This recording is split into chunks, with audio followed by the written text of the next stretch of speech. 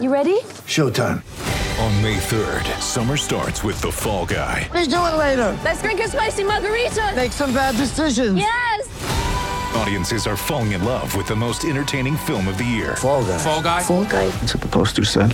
See Ryan Gosling and Emily Blunt in the movie critics say exists to make you happy. Trying to make it out? Nope. Because I don't either. It's not what I'm into right now. What are you into? Talking. Yeah. The Fall Guy. Only in theaters May 3rd. Rated PG-13.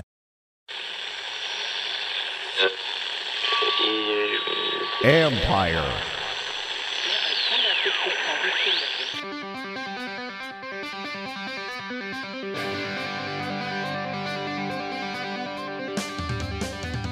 Welcome to the latest version of the All's Caps podcast. I'm Steve Wino, the Capitals and NHL reporter for the Associated Press, joined by former Capitals defenseman Karl Alzner. We're going to talk some Ovi and Kuzi today. We're joined by Alan May, Capital from NBC Sports Washington, telling an incredible John Tortorella fight story and kind of how he became a better player as a result of it. And we'll do some more Cap stuff. We'll go around the league, and I really want to get into Karl's fighting history. How was I think are you 6-0 in your career? 6-0 fighting, Karl? Yeah, let's go with 6-0. It's funny. I was just in Atlantic City this last week, and I thought I was going to have to add another fight to my fight resume. I'm just going to a Michael Bublé concert, and I've never been down to Atlantic City before. It was pretty interesting, but I luckily did not have to test my fighting skills that are not all that sharp. So I'm happy about that. What about you? You got any under your belt? And Brian Boucher and Jody Shelley asked me this. I said, yeah, as a kid I did that. Everybody does that, and I probably fought more with my brother than anybody else. But yes, there were schoolyard situations. There always is. Yeah, no, it's weird. The guys that fight, they, like just talking to Alan about it, they seem to, I don't know that they all enjoy it, but they just seem to get more calm when they're in those situations. Whenever I've got into any sort of fight, or even now, like if you just feel like something like that could be happening, it's insane how much adrenaline goes through your body and how you get the little the adrenaline shakes almost. And it's weird that I played with one guy, we called him Sugar Sugden down in Hershey, and he said he was so nervous whenever the puck came near him, but whenever he got to drop his gloves, all those nerves went away and he could relax. And I'm just like, wow, you are the complete opposite of most people. It's insane. Yeah. All right. Well, let's talk Caps. Let's talk Evgeny Kuznetsov, because this guy is on fire with 6 points in the first 3 games and looking like the Kuzi from the 2018 playoff run. You've been watching. What are your thoughts been on kind of the new or the reborn Evgeny Kuznetsov? Yeah, I mean, it was the question before the season. Which way is this going to go? Is it going to, after everything that went on last year, is it going to continue to go that direction? And, and we lose one of the best players in the league when they're going, or is he going to have a chip on his shoulder and prove to everybody that, last year was last year and he's back, and everything seems to be working perfectly. I mean, and with Nick not being in the lineup, he gets to be more of the guy and relied on a little bit heavier to be the guy, to score the goals, to get the assists. And what I think is awesome is you can see just how much fun he seems to be having out there. He's enjoying playing hockey. He's cackling. That cackle he had in his interview was classic Kuzi right there. And he just seems to be really enjoying the game. Like I remember that year when they won the cup and we played them in Montreal, there was one time we were skating up the ice, and like most guys, when they go to, like if someone's coming to check them and they go to shield the puck or protect the puck, they really lean into it and put their arm out or something like that. He just regular skating stride and just kicks a stick away, lift his leg up and kicks the stick away. And I remember thinking, like, what is he doing right now? Like nobody would do that. That's something you would do like in practice, just messing around with your buddies.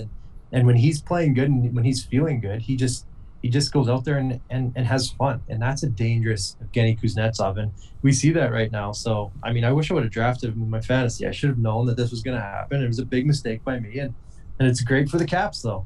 It is, and listeners of this podcast heard me say I'm drinking the Kool-Aid on Evgeny Kuznetsov having a big year. There was something about his mindset going into the year that whatever he is kind of his focus right now, it's working. And you look, he made Cale Makar, a Norris Trophy finalist defenseman, look silly the other night. And did he ever do that when you were playing with him? Like, was there ever a moment where against him at all where he did something ridiculous where it's like, I can't believe he did this to that guy?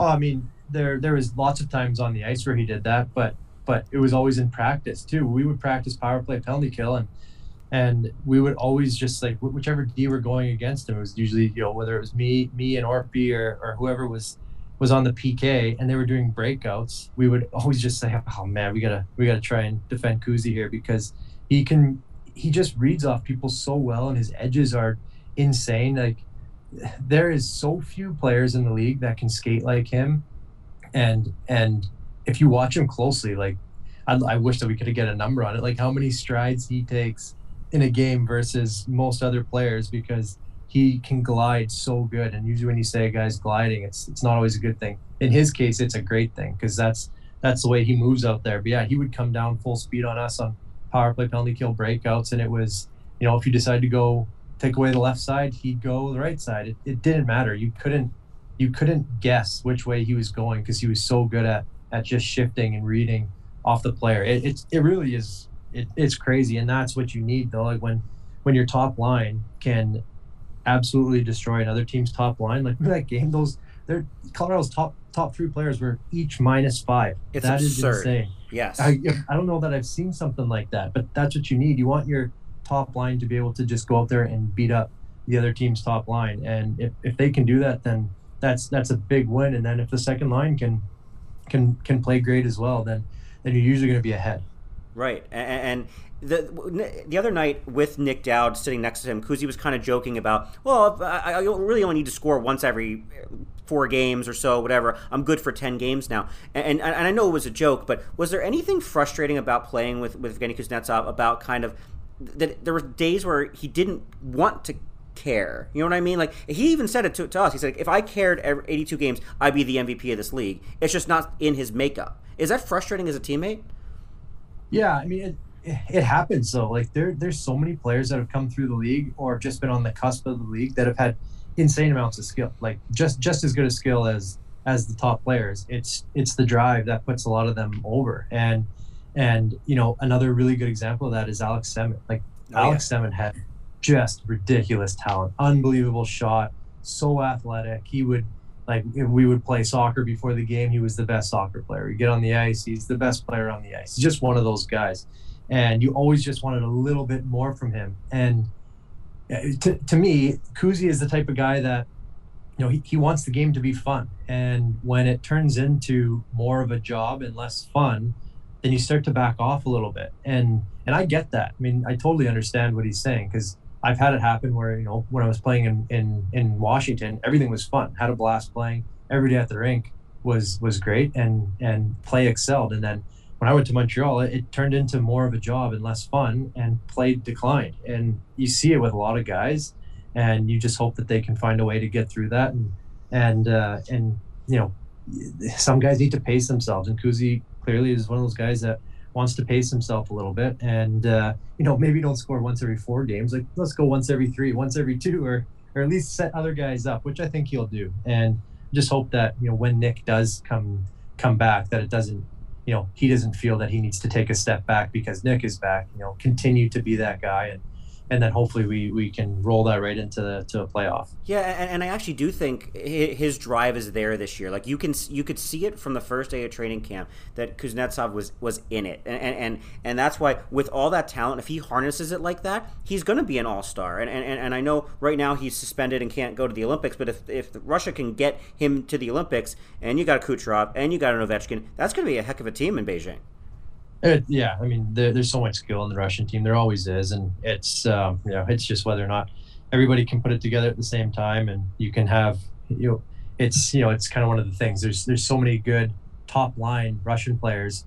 There isn't as many third and fourth line Russian players, and to try and get them to shoulder that load on the third line and the fourth line and grind it out a little bit more has kind of been part of the issue. But I guess if they can just come at you wave and wave, then maybe they're going to be fine. But I think this is great right now what Kuzi's doing, because it's going to rub off on some of the young guys too. Just see how hard he is working, how much fun he is having while continuing to chip in and play the game the right way, and that's going to be great for all these young guys that are watching it right now. And speaking of the young guys, Connor McMichael gets his season debut against Colorado. What do you make of Lapierre and McMichael? These guys are the future. What are your early thoughts on these guys?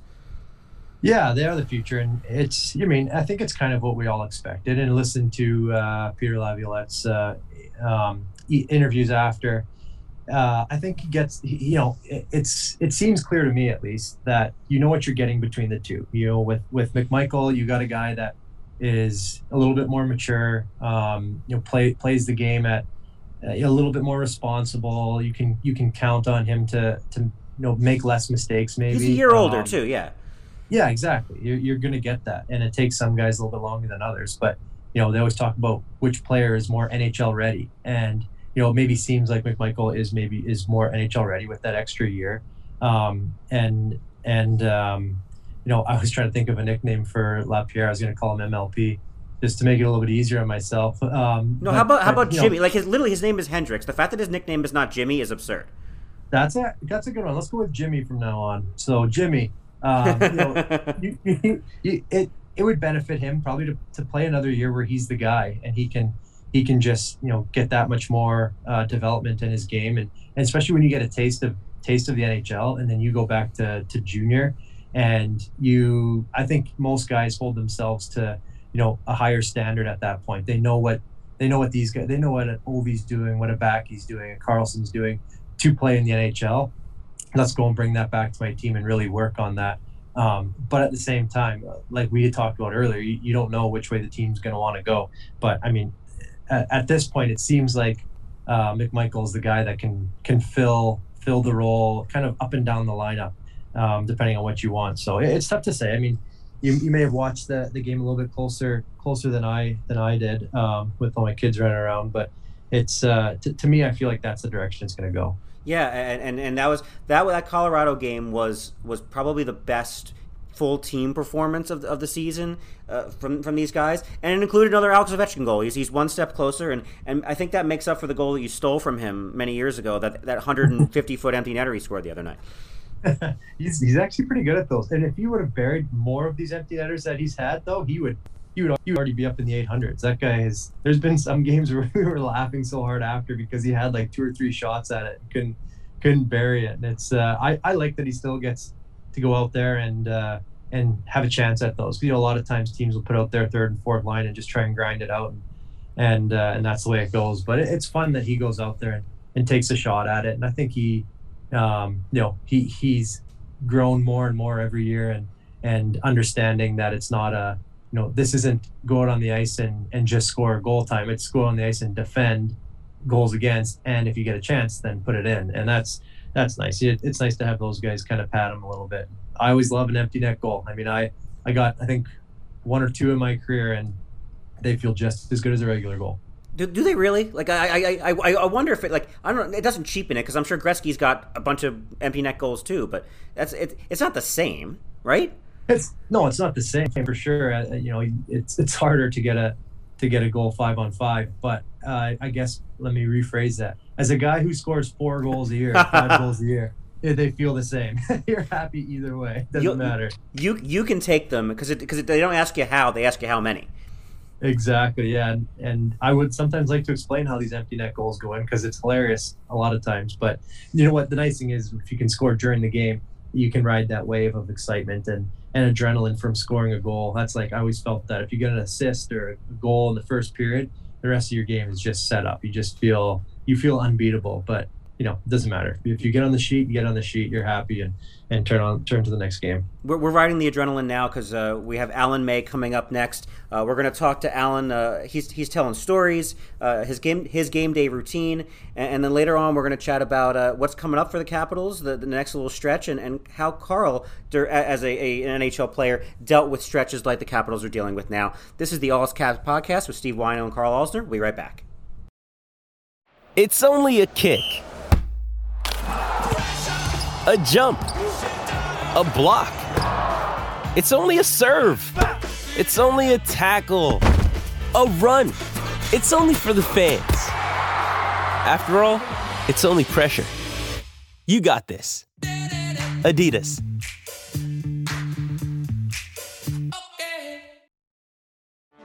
Get ready for the greatest roast of all time, the Roast of Tom Brady, a Netflix live event happening May 5th. Hosted by Kevin Hart, the 7-time world champion gets his cleats held to the fire by famous friends and frenemies on an unforgettable night where everything is fair game. Tune in on May 5th at 5 p.m. Pacific time for the Roast of Tom Brady, live only on Netflix.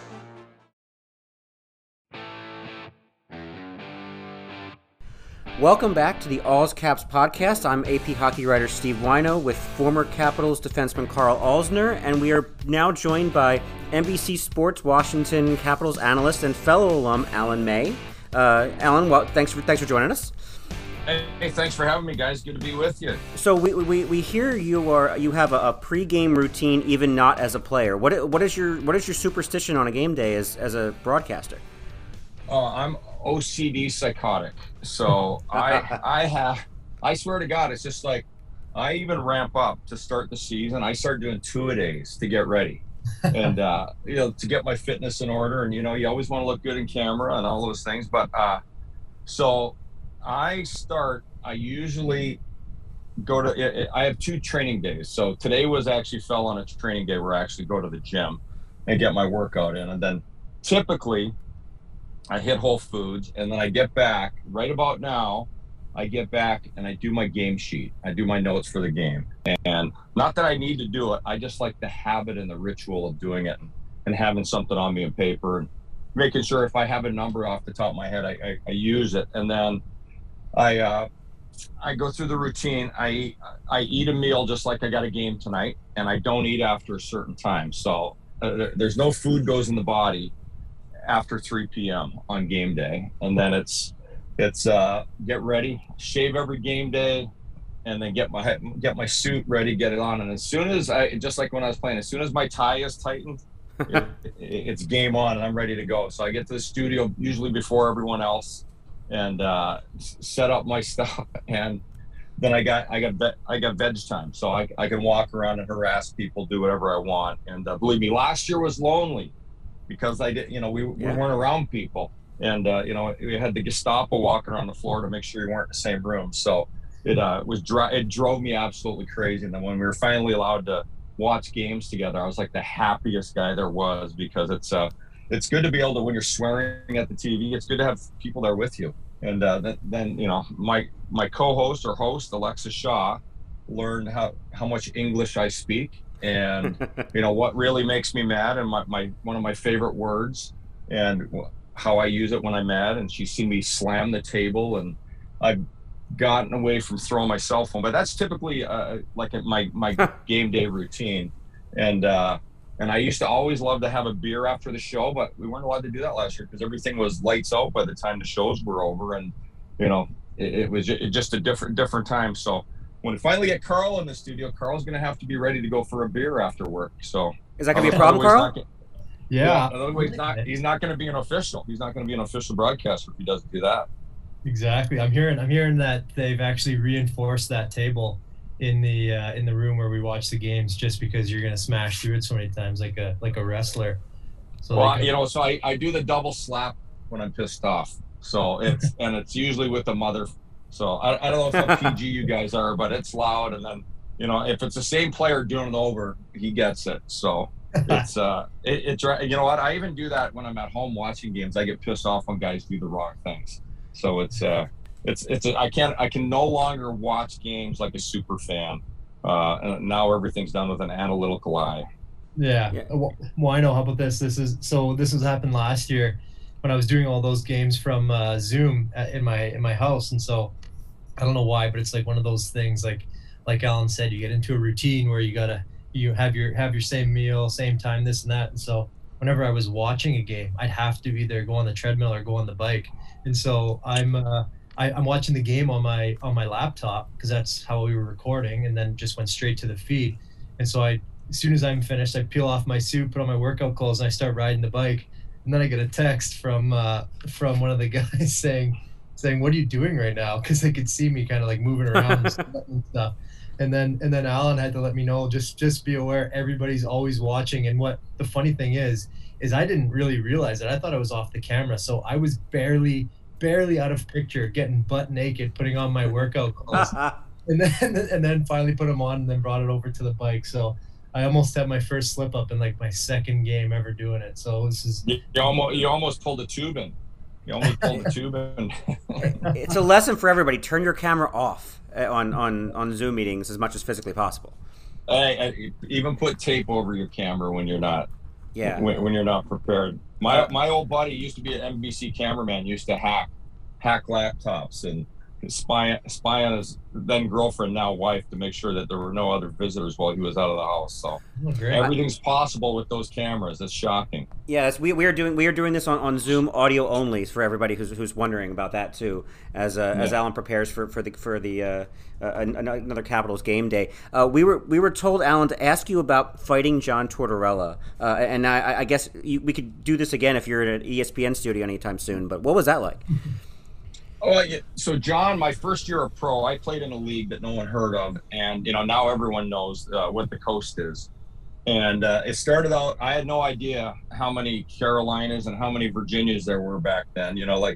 U.S. geography wasn't my thing. You never had to know it growing up, just like Americans don't have to know Canadian geography. So I got sent down to played on a team in Winston-Salem, North Carolina, and it was just so, every day was bizarre. And it was just so different from where I came from in Canada, in Western Canada. And I got down there, and the fans loved me. I literally got, after the first few games, they would chant my name all game. I'd get a standing O every single shift I'd go on the ice because of there was no holding up guys on the body checks. And really, our coach was horseshit. He was awful. And I just ran around. Trying to get as many hits, many shots, many goals.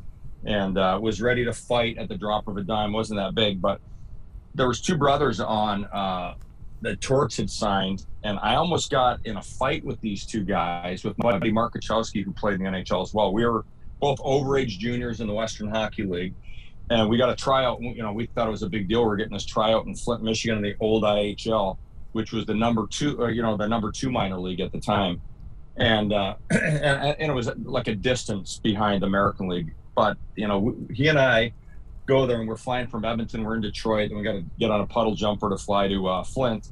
And these two brothers got black eyes, and I don't know what training camp they came from, but they knew we were going to Flint. And like, they were mouthing us off in the airport. They wanted to fight in the airport. It was like, it was totally effed up. And so, and I'll fast forward. First game we played, these leagues don't waste time. They don't waste exhibition games. They get right at it, and you're playing games. So first regular season game I play, one of these guys challenges me, and I beat the holy living hell out of him. And then my roommate, he knocks out the other guy with the left jab, opening night, but then hurts his hand the rest of the season. So I don't have a tag team partner. They bring out other guys here and there, but so this league it's your goal scoring or you're hitting and fighting, and it was kind of awesome. It's probably some of the most entertaining hockey you could ever watch. And so it goes on throughout the season. I think the final numbers with the two brothers, I fought in 42 games. I fought total season I played. It was 15 fights, one guy and 6 the other. And 21-0, but and there was no defense back then. It was just like everything was like a wild uppercut, and you have to learn after a while you can't be an animal every single fight. So you don't want to have bad mitts, and I wanted to score goals too. So these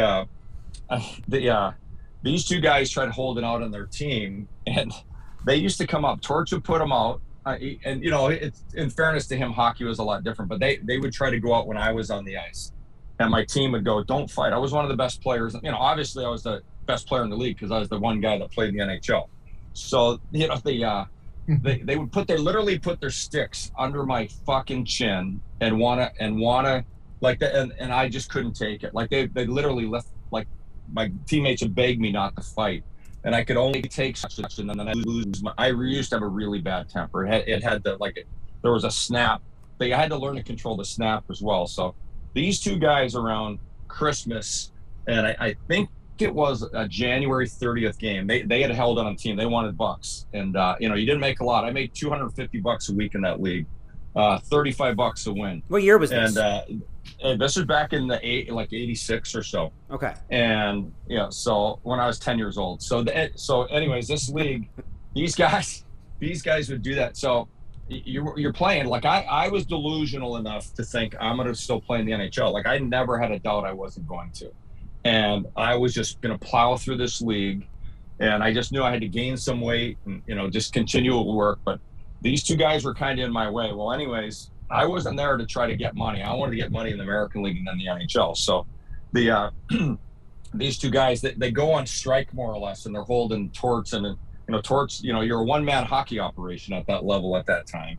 And it's ridiculous. If you're going to cheat, you're going to, kill your franchise. You're going to run out of money because it's not like you're charging a lot for tickets. So anyways, these guys aren't playing. But the night before in this game, there was a defenseman on the team. I cannot remember his name for the life of me, but he speared me right between the legs and dropped me and went to the bench. And I went into a rage. When I got up, and I even tried to go in their dressing room between periods. Like I used to lose my mind. So you and John have some things in common. Oh, well, I'll tell you what, I ended up playing for this guy. I absolutely love him. He is one of the greatest humans I've ever met in my life. He's just an absolute, unbelievable, good human being. And he just hates you types. So I actually like John. John and I are more dog people than human people. So I think that's how we get along. Yeah, exactly. People don't realize he is one of the greatest, one of the biggest, best hearts in the world. But he's got a lot of heart, and he's a tiny guy. So he's about your size, Wino. So I know. Anyways, we play in this game, and I am just pissed at this guy. I can't get him, and they don't put him on the ice again. And the cops got to haul me back to my dressing room, and it's just a mess. These games were so out of control with what was going on all the time. It was great TV. It would have been great TV and great movies. I wish there was video of this. Yeah, so there is video, and one person has it, and so Torts, we end up with the next night, our owner says, hey, we could use a bench clearing brawl to bring more people in here. And so we're jumping a bit. We have a really bad referee, like he had to be paid off. It was so corrupt, the game we're in. And I don't say that lightly, because the penalties were like 21-1. One of my teammates got tripped, like feet up. The guy just had his skates hooked up all the way to his shoulders. He goes ass over tea kettle, hits his face on the ice and everything. As he goes down, a stick goes out to the left of his body. He's a right-handed guy, top hand of the stick. The guy who tripped him steps on the stick, and our guy gets the tripping penalty. And he goes to the ref, and he just snaps, and the ref calls him a name. He calls him a French name and another name. And this guy also used to fight on ESPN in full contact. It was called the ESPN PKA. It was like full contact kickboxing with like boxing gloves. And he used to fight on there, and he was a monster. He skated so slow he looked like he was going backwards. He looked like a chuck wagon on those old cowboy western sound stages, but he was massive, and he lost his mind. Well, that all of a sudden, that lights it up. He starts chasing the referee around. Next thing you know, the bench is empty, and I go after the guy that got me the night before, and I just crush him. And I crush the goalie, and then another guy, I would have to get the game sheet, but the man who has it passed away. So I don't know if his wife will get it for me for the amount of penalty minutes I got for this one. Anyways, he, as I'm going back by the bench, chasing guys around, because believe me, it's just chaos. And Torts with his Jerry curl, and he used to always have that sweater. He wore a sweater and a tie, like a la Robbie Ftorek. And he's mouthing me off. He can barely see over the boards. The boards are kind of tall. And he's got the door open. And I'm like, fuck this guy. He's always sending guys out to fight. So I jump inside the bench and I push him in the corner and just start just like throwing punches. And next thing my roommate jumps over the glass, and we're going at it in the penalty box. But so Torts didn't stand a chance anyways. But at the end of the season, at the end of the season, his team was really good, and Torts has won at every level he's been at. So at the end of the season, he's like out back in the old, the old Coliseums were very different from what the guys are in now. All these minor league arenas are pretty nice, and so he comes in, he's like, "Where's May? Where's May?" And I figured he wants to fight in dress shoes, in street clothes, and maybe have a better chance at it. And he comes up to me. Am I allowed to swear on your podcast? We're gonna find out. Okay. Anyway, so he goes, "What the fuck were you doing playing left wing?" He goes, if you're gonna play in the NHL, you gotta play a right wing or center. He goes, "Quit playing defense too." Then he goes, you gotta play center, right wing. So it's kind of funny. Like, he goes, "You're a player, and quit fucking fighting all the time." I said, "Well, you're always sending your guys up." So anyways, he's a good dude. Like, he really cares about the game and everything about it at every level. So it's funny, that summer I'm in Boston skating early, and I'm getting ready to sign with the Bruins. And I had 3 big contract offers from getting called up a few weeks later to the American League. And anyways, I'm in training camp, and Mike Milbury, who is going to be he's the general manager coach for the first year in the Maine Mariners, and that's the Bruins. First time they've had a full affiliate in years. So we're going into Portland, Maine, and I see him talking to Tortorella, and they're looking over at me nonstop, and I'm looking over to see why they're looking at me in the Boston Bruins practice, twin practice rinks, and they keep looking over at me. And then Milbury's driving me back home. He's driving me back to the hotel, and he goes, "Hey, one of the things I was thinking this year," he goes, "you're a little off your rocker." He goes, I was thinking we probably got to get you a sports psychologist, because you kind of got an anger issue. You're going to end up hurting someone." And I was like, "You know what?"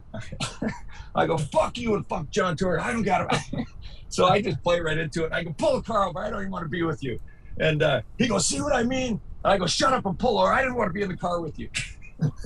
So he won. So I end up having a guy to go talk to, but all we did was go to happy hour and laugh and tell stories, and maybe taught me the art of telling a good story. So anyways, I love those 2 guys. A lot of people don't like those guys because they don't know them.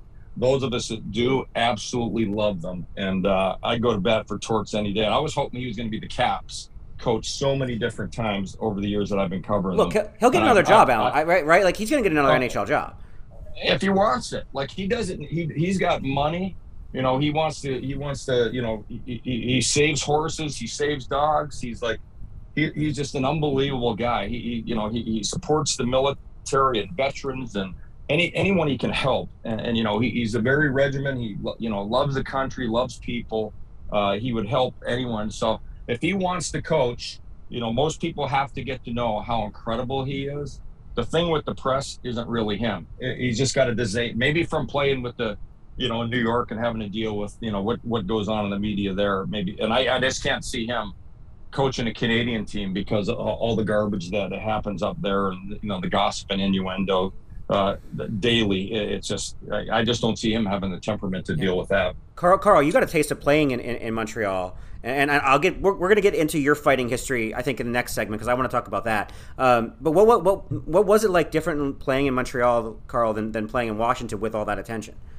Well, Alan's right. I mean, there's just so much going on with the media. Like, that's the only sport there, right? So they spend so much time breaking down every little aspect of the team, every aspect of the player. It's just nonstop. And if things are going great, then there's less things to harp on, and there's more good to talk about. And when they're not, then the opposite. So you get to see it, but it's hard on guys. Like, I just want to focus on playing, but there's so many different avenues that can get into your head, whether it's the classic newspaper or getting into Twitter or Instagram, whatever the heck it is. It's just all over the place. So it messes with guys as badly as they want to stay away from it. You still have your friends and your family that are reading it, and then next thing you know, you get a text saying, "Oh, I hate what they said about you on so and so or on this paper," and then you can't help but start thinking about it a little bit in the back of your head. So that's why, one of the reasons why it's so hard to get guys to go to these places in free agency, because they don't want to deal with that kind of thing. So it's just, they're just already against higher odds to lose out to a team like, say, the Caps, or a place where a guy can be a little bit more anonymous, and it's just going to make it tougher and tougher. But at the same time, the Canadian teams are what really helps drive the league, and when the dollar's not so bad, I guess drive some of the revenue too. Sure. So it's unfortunate, but yeah, I mean, it definitely helps them. Hey, just to reiterate that, like, when was the last time a Canadian team won a Stanley Cup? 1993. When did the internet start? Yeah, I was gonna say, yeah. I just look.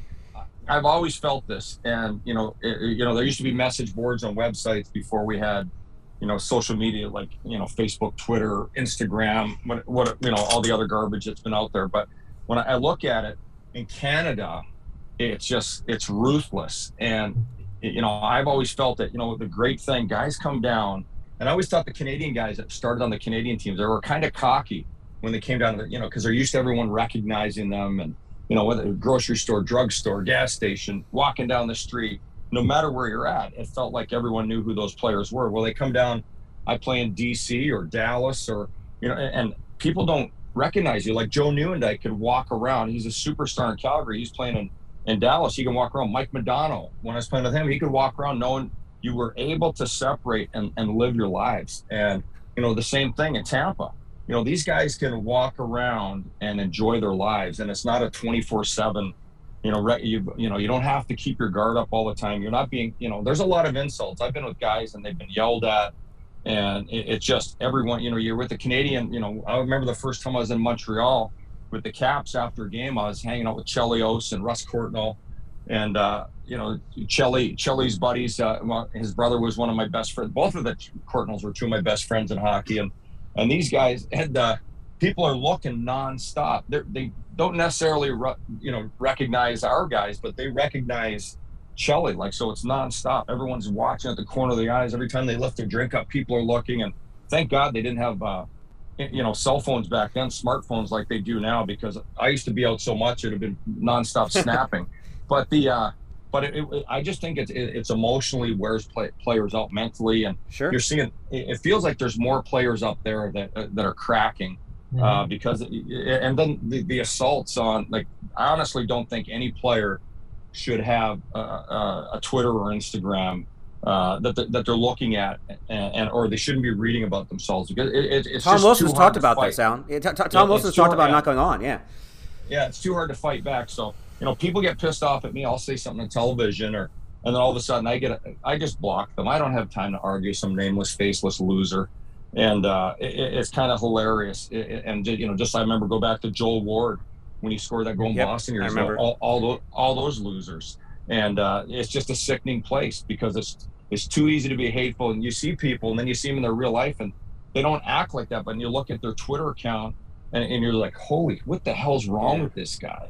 Yeah. So I think it makes it tough. I think that adds to playing in Canada, the stress of trying to win and try to win a Stanley Cup. I just think it's really hard if you're reading about yourself and following. We all like to read the good stuff about ourselves. Back in the old days of print, we'd probably even cut it out and mail it to grandma. But nowadays, it's just there's too many assaults. Yeah.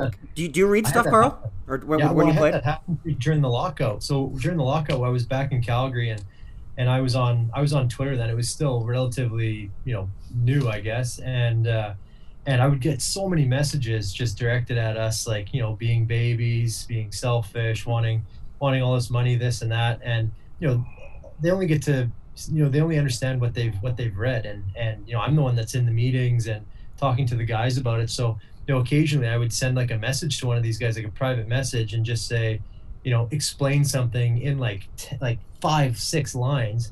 And next thing you know, the next message I'd get was, "Oh, I'm so sorry. I really respect you for responding. I just want to watch hockey again," And I did it like 3 or 4 times, and I think to myself, like, what am I doing? Like, I gotta just settle down. So I deleted my Twitter for a couple years after that, because I just didn't want to deal with it. But that time was especially tough. Like during that lockout, this is actually really funny. I was skating, and I was just wanting to skate on one of the outdoor rinks, one of the really great outdoor rinks close to downtown Calgary. So I drove out there and was just wheeling around, and then a group of people were coming to play some pond hockey, and they were one short. So they asked me if I wanted to play with them. So I was wheeling around a little bit, and then they had a break to go warm up by the fire. It was like -20, and I could hear them talking about the lockout and how selfish the players were and this and that. And so I didn't ever want to go over there, because I didn't want them to ask me any questions about it. I didn't know if they even knew that I played hockey. So finally the game finishes, and one of the guys comes up to me. He goes, yes, you must have played some hockey back in the day or something like that. What'd you play, like AAA midget? And I'm like, holy smokes, am I that bad right now that I'm only getting AAA midget? The guy doesn't even think that they've made it past there. And so I was just could only imagine what was going through his head, thinking that I'm one of these guys complaining about what's going on with the lockout. So it was pretty funny. I ended up getting frostbite from that because I wouldn't go warm up with them by the fire. But it's just one of those things that people can get carried away pretty fast, especially if you can't put like an actual, a person to, the jersey or the argument, whether it's a lockout or just with Tom and fighting and hitting guys. So yeah, it gets pretty intense sometimes. Right. Alan, thank you very much for joining us today. Yeah, no problem, man. Thanks for having me, guys. Good luck with this. Thank you very much. And on the third segment, Carl and I are going to talk. I think we got to get into his fighting history at some point, and we'll talk about what's next for the Capitals. We'll be right back on the All's Caps podcast. When you need mealtime inspiration, it's worth shopping Kroger, where you'll find over 30,000 mouth-watering choices that excite your inner foodie. And no matter what tasty choice you make, you'll enjoy our everyday low prices, plus extra ways to save, like digital coupons worth over $600 each week. You can also save up to $1 off per gallon at the pump with fuel points. More savings and more inspiring flavors make shopping Kroger worth it every time. Kroger, fresh for everyone. Fuel restrictions apply.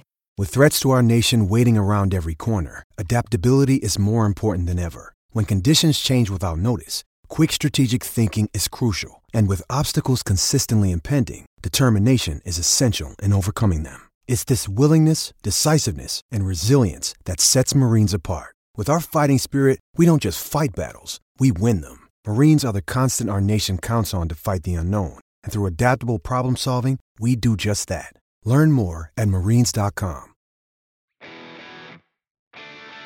Welcome back to the All's Caps podcast. I'm Steve Wino from the Associated Press, joined by Carl Alsner. How about the Alan May fighting stories? The Tortorella stuff is incredible. What was your best fight of your career? Yeah, I mean, I love letting Alan May loose, just telling some stories, because I could go and go and go, and you just had more stories back then. There's just weirder, crazier things that happen. I wanted to ask him about if they based that. What were they called? The Danbury Trashers team on just him, off right. what he did. It seems like it, at least from that. But it was really neat to hear, especially the Tortorella stuff, because he's kind of one of those polarizing guys that you hear so many of the negative things about him, but there is clearly a lot of positives. Otherwise, he wouldn't continue to get jobs and be as successful as he is. So that was, to me, was really neat. I was hoping to hear that, because I played for a coach who kind of got at times got lumped into that kind of category, Joel Bouchard, of being hard on guys, but at the same time he gets a lot out of you. So I think that's kind of neat. So I don't know, I don't really have any great fighting stories like that. I would say that my first ever fight was in junior, 16 years old, and you don't ever get a chance to fight growing up in hockey.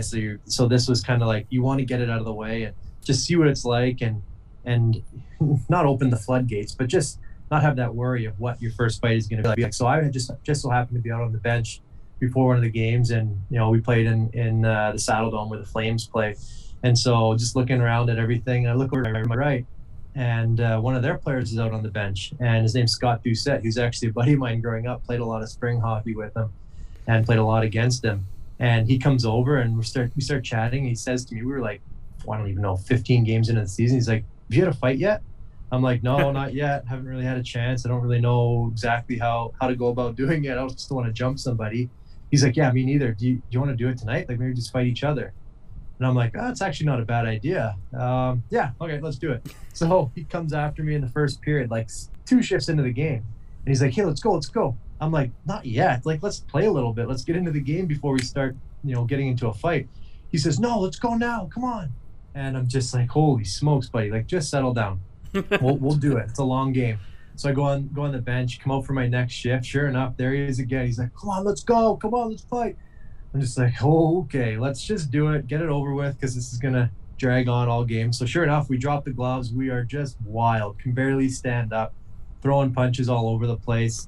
I think I only landed one punch. At least I tagged him right on the nose, a little bit of a bloody nose, and I think he got me once on the top of the head. And I think we fell and got up like 4 times. It was just a joke. Like it would probably be scoring a 2.5 on Hockey Fights. It was not ideal, but we got to the penalty box after. We were laughing and had a good time with it. And I don't think I fought again for probably 2 years after that. I got it out of my system and I felt pretty good. A couple little scrums back in that season, but trying to go protect Ryan Getzlaff and Andrew Ladd as they were our 2 best players. And yeah, I'm just a young guy trying to prove myself. But nothing too major. It was fun. It was fun to get it out of there. But like I had said, you get so much adrenaline going, and sometimes it's hard to really focus in a fight. And you have all these things that you want to do, and it never works out that way. But yeah, it was fairly standard, I like to say. You fought Steven Stamkos?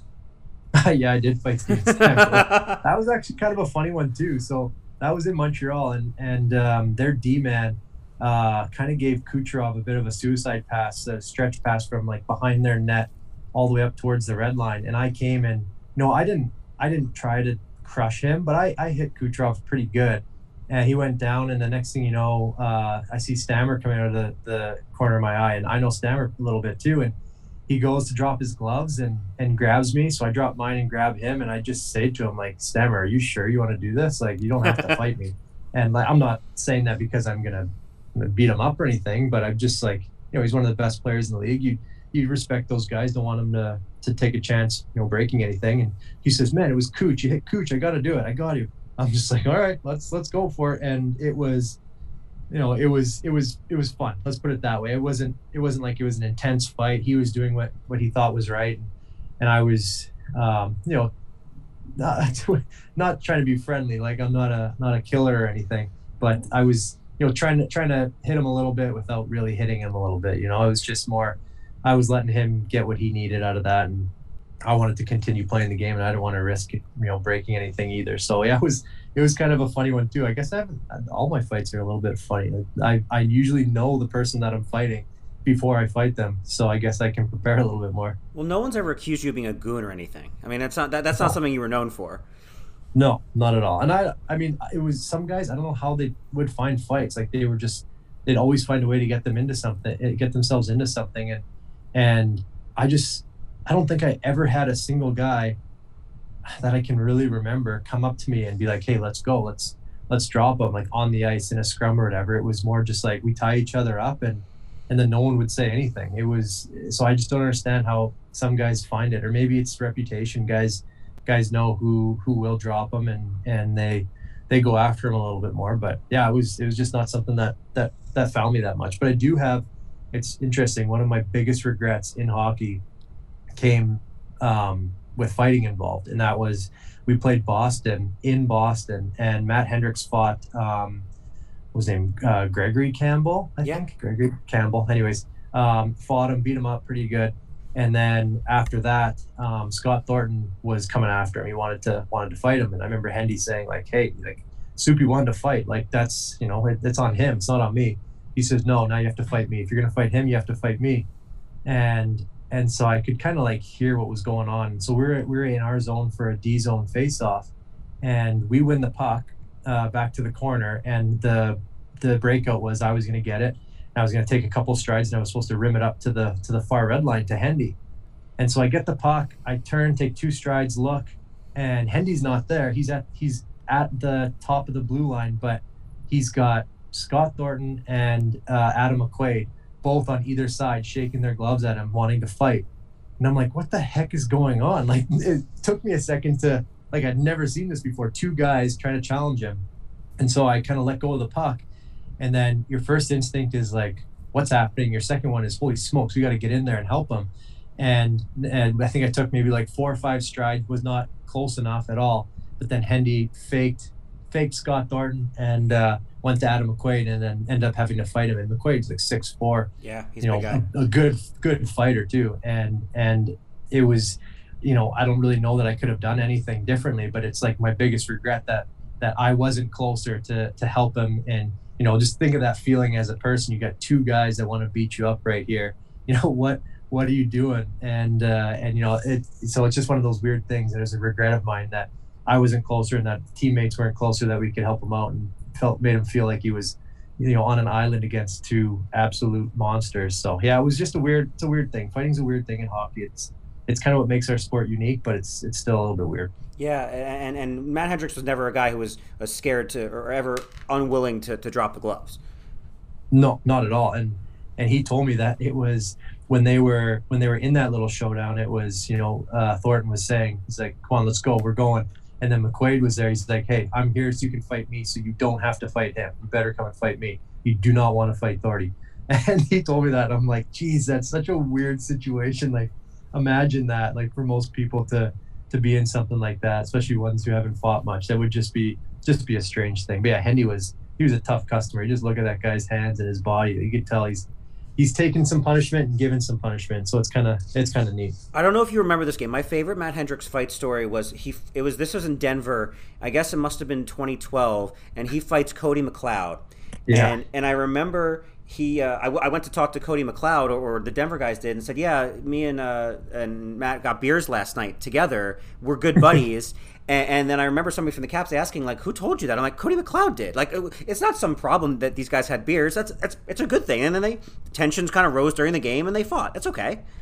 Yeah, and that's what it is. Like, it's tough. Like, we always say before the game too, if you come from a different team, like if, I came back the first time to play Washington, and the guys say no friends out there. Like, it's just one of those things. Like, you can be friendly before the game and warm up, or after the game, it's fine. But once you're out there, nothing's personal. You go after a guy and yell at them and call him whatever you want to call him, fight the guy, even try and hit him. But nothing's personal. You have a job to do, and you're trying to do it as best you can. If that means you have to fight your buddy, or stand up for one of your own teammates, your current teammates, and do something, to hit one of your friends. It's just the way it is. You give them a courtesy. Like, I can't tell you how many times it happens where you go to hit a guy that and you give him a little heads up, like, I'm coming, and you can still finish the check, but you let them know that you're there. And so it's just one of those things. But I remember that exact fight. I remember that moment because I knew that they were close. That was the same night that Nuvi lost the puck in the empty seats. Just like, there's one of the weirdest goals I've ever seen go in. It just went up, and the seats were, like, I guess maroon or burgundy, and he just lost it. And it must have been a 150-foot goal. Yeah, well, I will just say that Nuvi was a character, and that would be something that would happen. He had a lot of interesting things happen to him. He was one of the guys, the personalities that I will never forget. So I'm happy I got to play with him. I like Michael a lot. I love that this has become a fighting episode of All's Caps today. Let's look ahead, though, for the Capitals. And this is a stretch coming up. The Calgary Flames, Ottawa Senators, Detroit Red Wings, Arizona Coyotes, which these don't look like on paper like these teams are any good. How do you, like, you must have had this as a player where you're going into a stretch, you're not playing good teams. How do you as a player kind of mentally not, like, get caught into a trap of, we're playing cupcake opponents now? Well, it happens. Like, you do get caught. You try not to, but it's really, really tough to not play down to a team's level. That's what we always would say is, before a game, but don't play down to this team. You're better if you guys play your game. You're gonna win. You're gonna control the play. Yada yada yada. But even though these teams may not seem like they're at the level of the Caps, they still have a ton of good. Like, that's the thing with this league, is there's so many good players that it really comes down to coaching and structure, and then how that player wants to perform that night, because anyone's going to beat anybody. And I think that it's so hard at the beginning of the year, but you always say, like, these are the points that in the end they're gonna kick you if you didn't get them. If you don't beat the teams you're supposed to beat, and so it really a lot of it does come down to motivation by the coaching staff, or if somebody in that room can find a way to get guys fired up. Like, we have some techniques or whatever. I don't know how much people know about putting money on the board. We can get into that at some point. We should. But there's little tactics that guys do to try and get players fired up. Maybe for a game that they wouldn't normally be as real ripped on. But I mean, there's fans in the stands, so that's something that should hopefully help. I think that Calgary game an afternoon game. That's too, that's an afternoon game. Yes. Yeah, so the guys will have family there too to watch. The kids will probably be at that one. So there's little things that you just have to pick on to help you get over that hump. But there's just so much to work on right now. So I think that beginning of the season, you're usually still fired up for all the games. Yeah, and I think you're right. And Kuznetsov even brought this up after the Colorado game. Is like you stack the points up now because you don't want to be looking back in April and May thinking, well, man, if we beat the Senators in October, we wouldn't be fighting for the 8th playoff spot right now. Yeah, no, he's exactly right. You don't want to take anything for granted right now. And Ottawa's kind of one of those teams that, I think they're going to be pretty good. Honestly, they play hard. That's a team that plays hard. Yeah, they do. And they got so many good young guys. Like, I could only imagine that dressing room right now is of that many young guys, probably a bunch of them single too, just kind of living the life, playing in the NHL. And, those are the guys that bring the energy to the rink. So I could see them being a pretty good team. So it's just not a time where you can take anyone for granted. Even New Jersey, like the Caps had their way with them last year. And so, they're a different team this year. They got some, I think their blue line is pretty solid right now. So I think it's going to be a different test than what they're used to. So yeah, it's stack the points now, so you don't have to worry about it later. Kuzi's right on with that. Yeah. Do you, when you play teams like that, do you get up for, hey, I'm going to defend a Jack Hughes or did you, or a Brady Tkachuk or a Matthew Tkachuk? Is that a way to focus in and say, look, I know I'm playing, this team may not be all that good on paper, but I know there's guys I want to defend.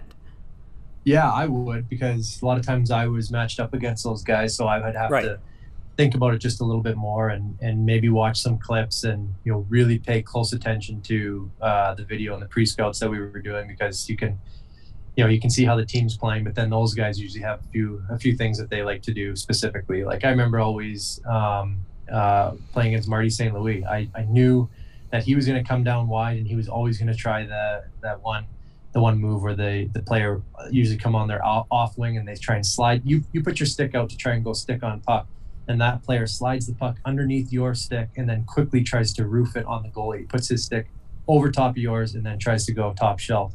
And I just knew that was one of the things he always did. I watched the video, and so he would come down to try it on me, and I always go flat stick or push down hard on his stick so he couldn't get any leverage to move the puck. Those are little things that when you have somebody like that, you try and focus on that and hopefully you can nab that so they don't get it. But at the same time, there's lots of guys that can do it now, so you can only focus so much time on individuals, and you got to go after the whole team. So yeah, it will happen, especially the guys that really care. They'll watch tons of video about it.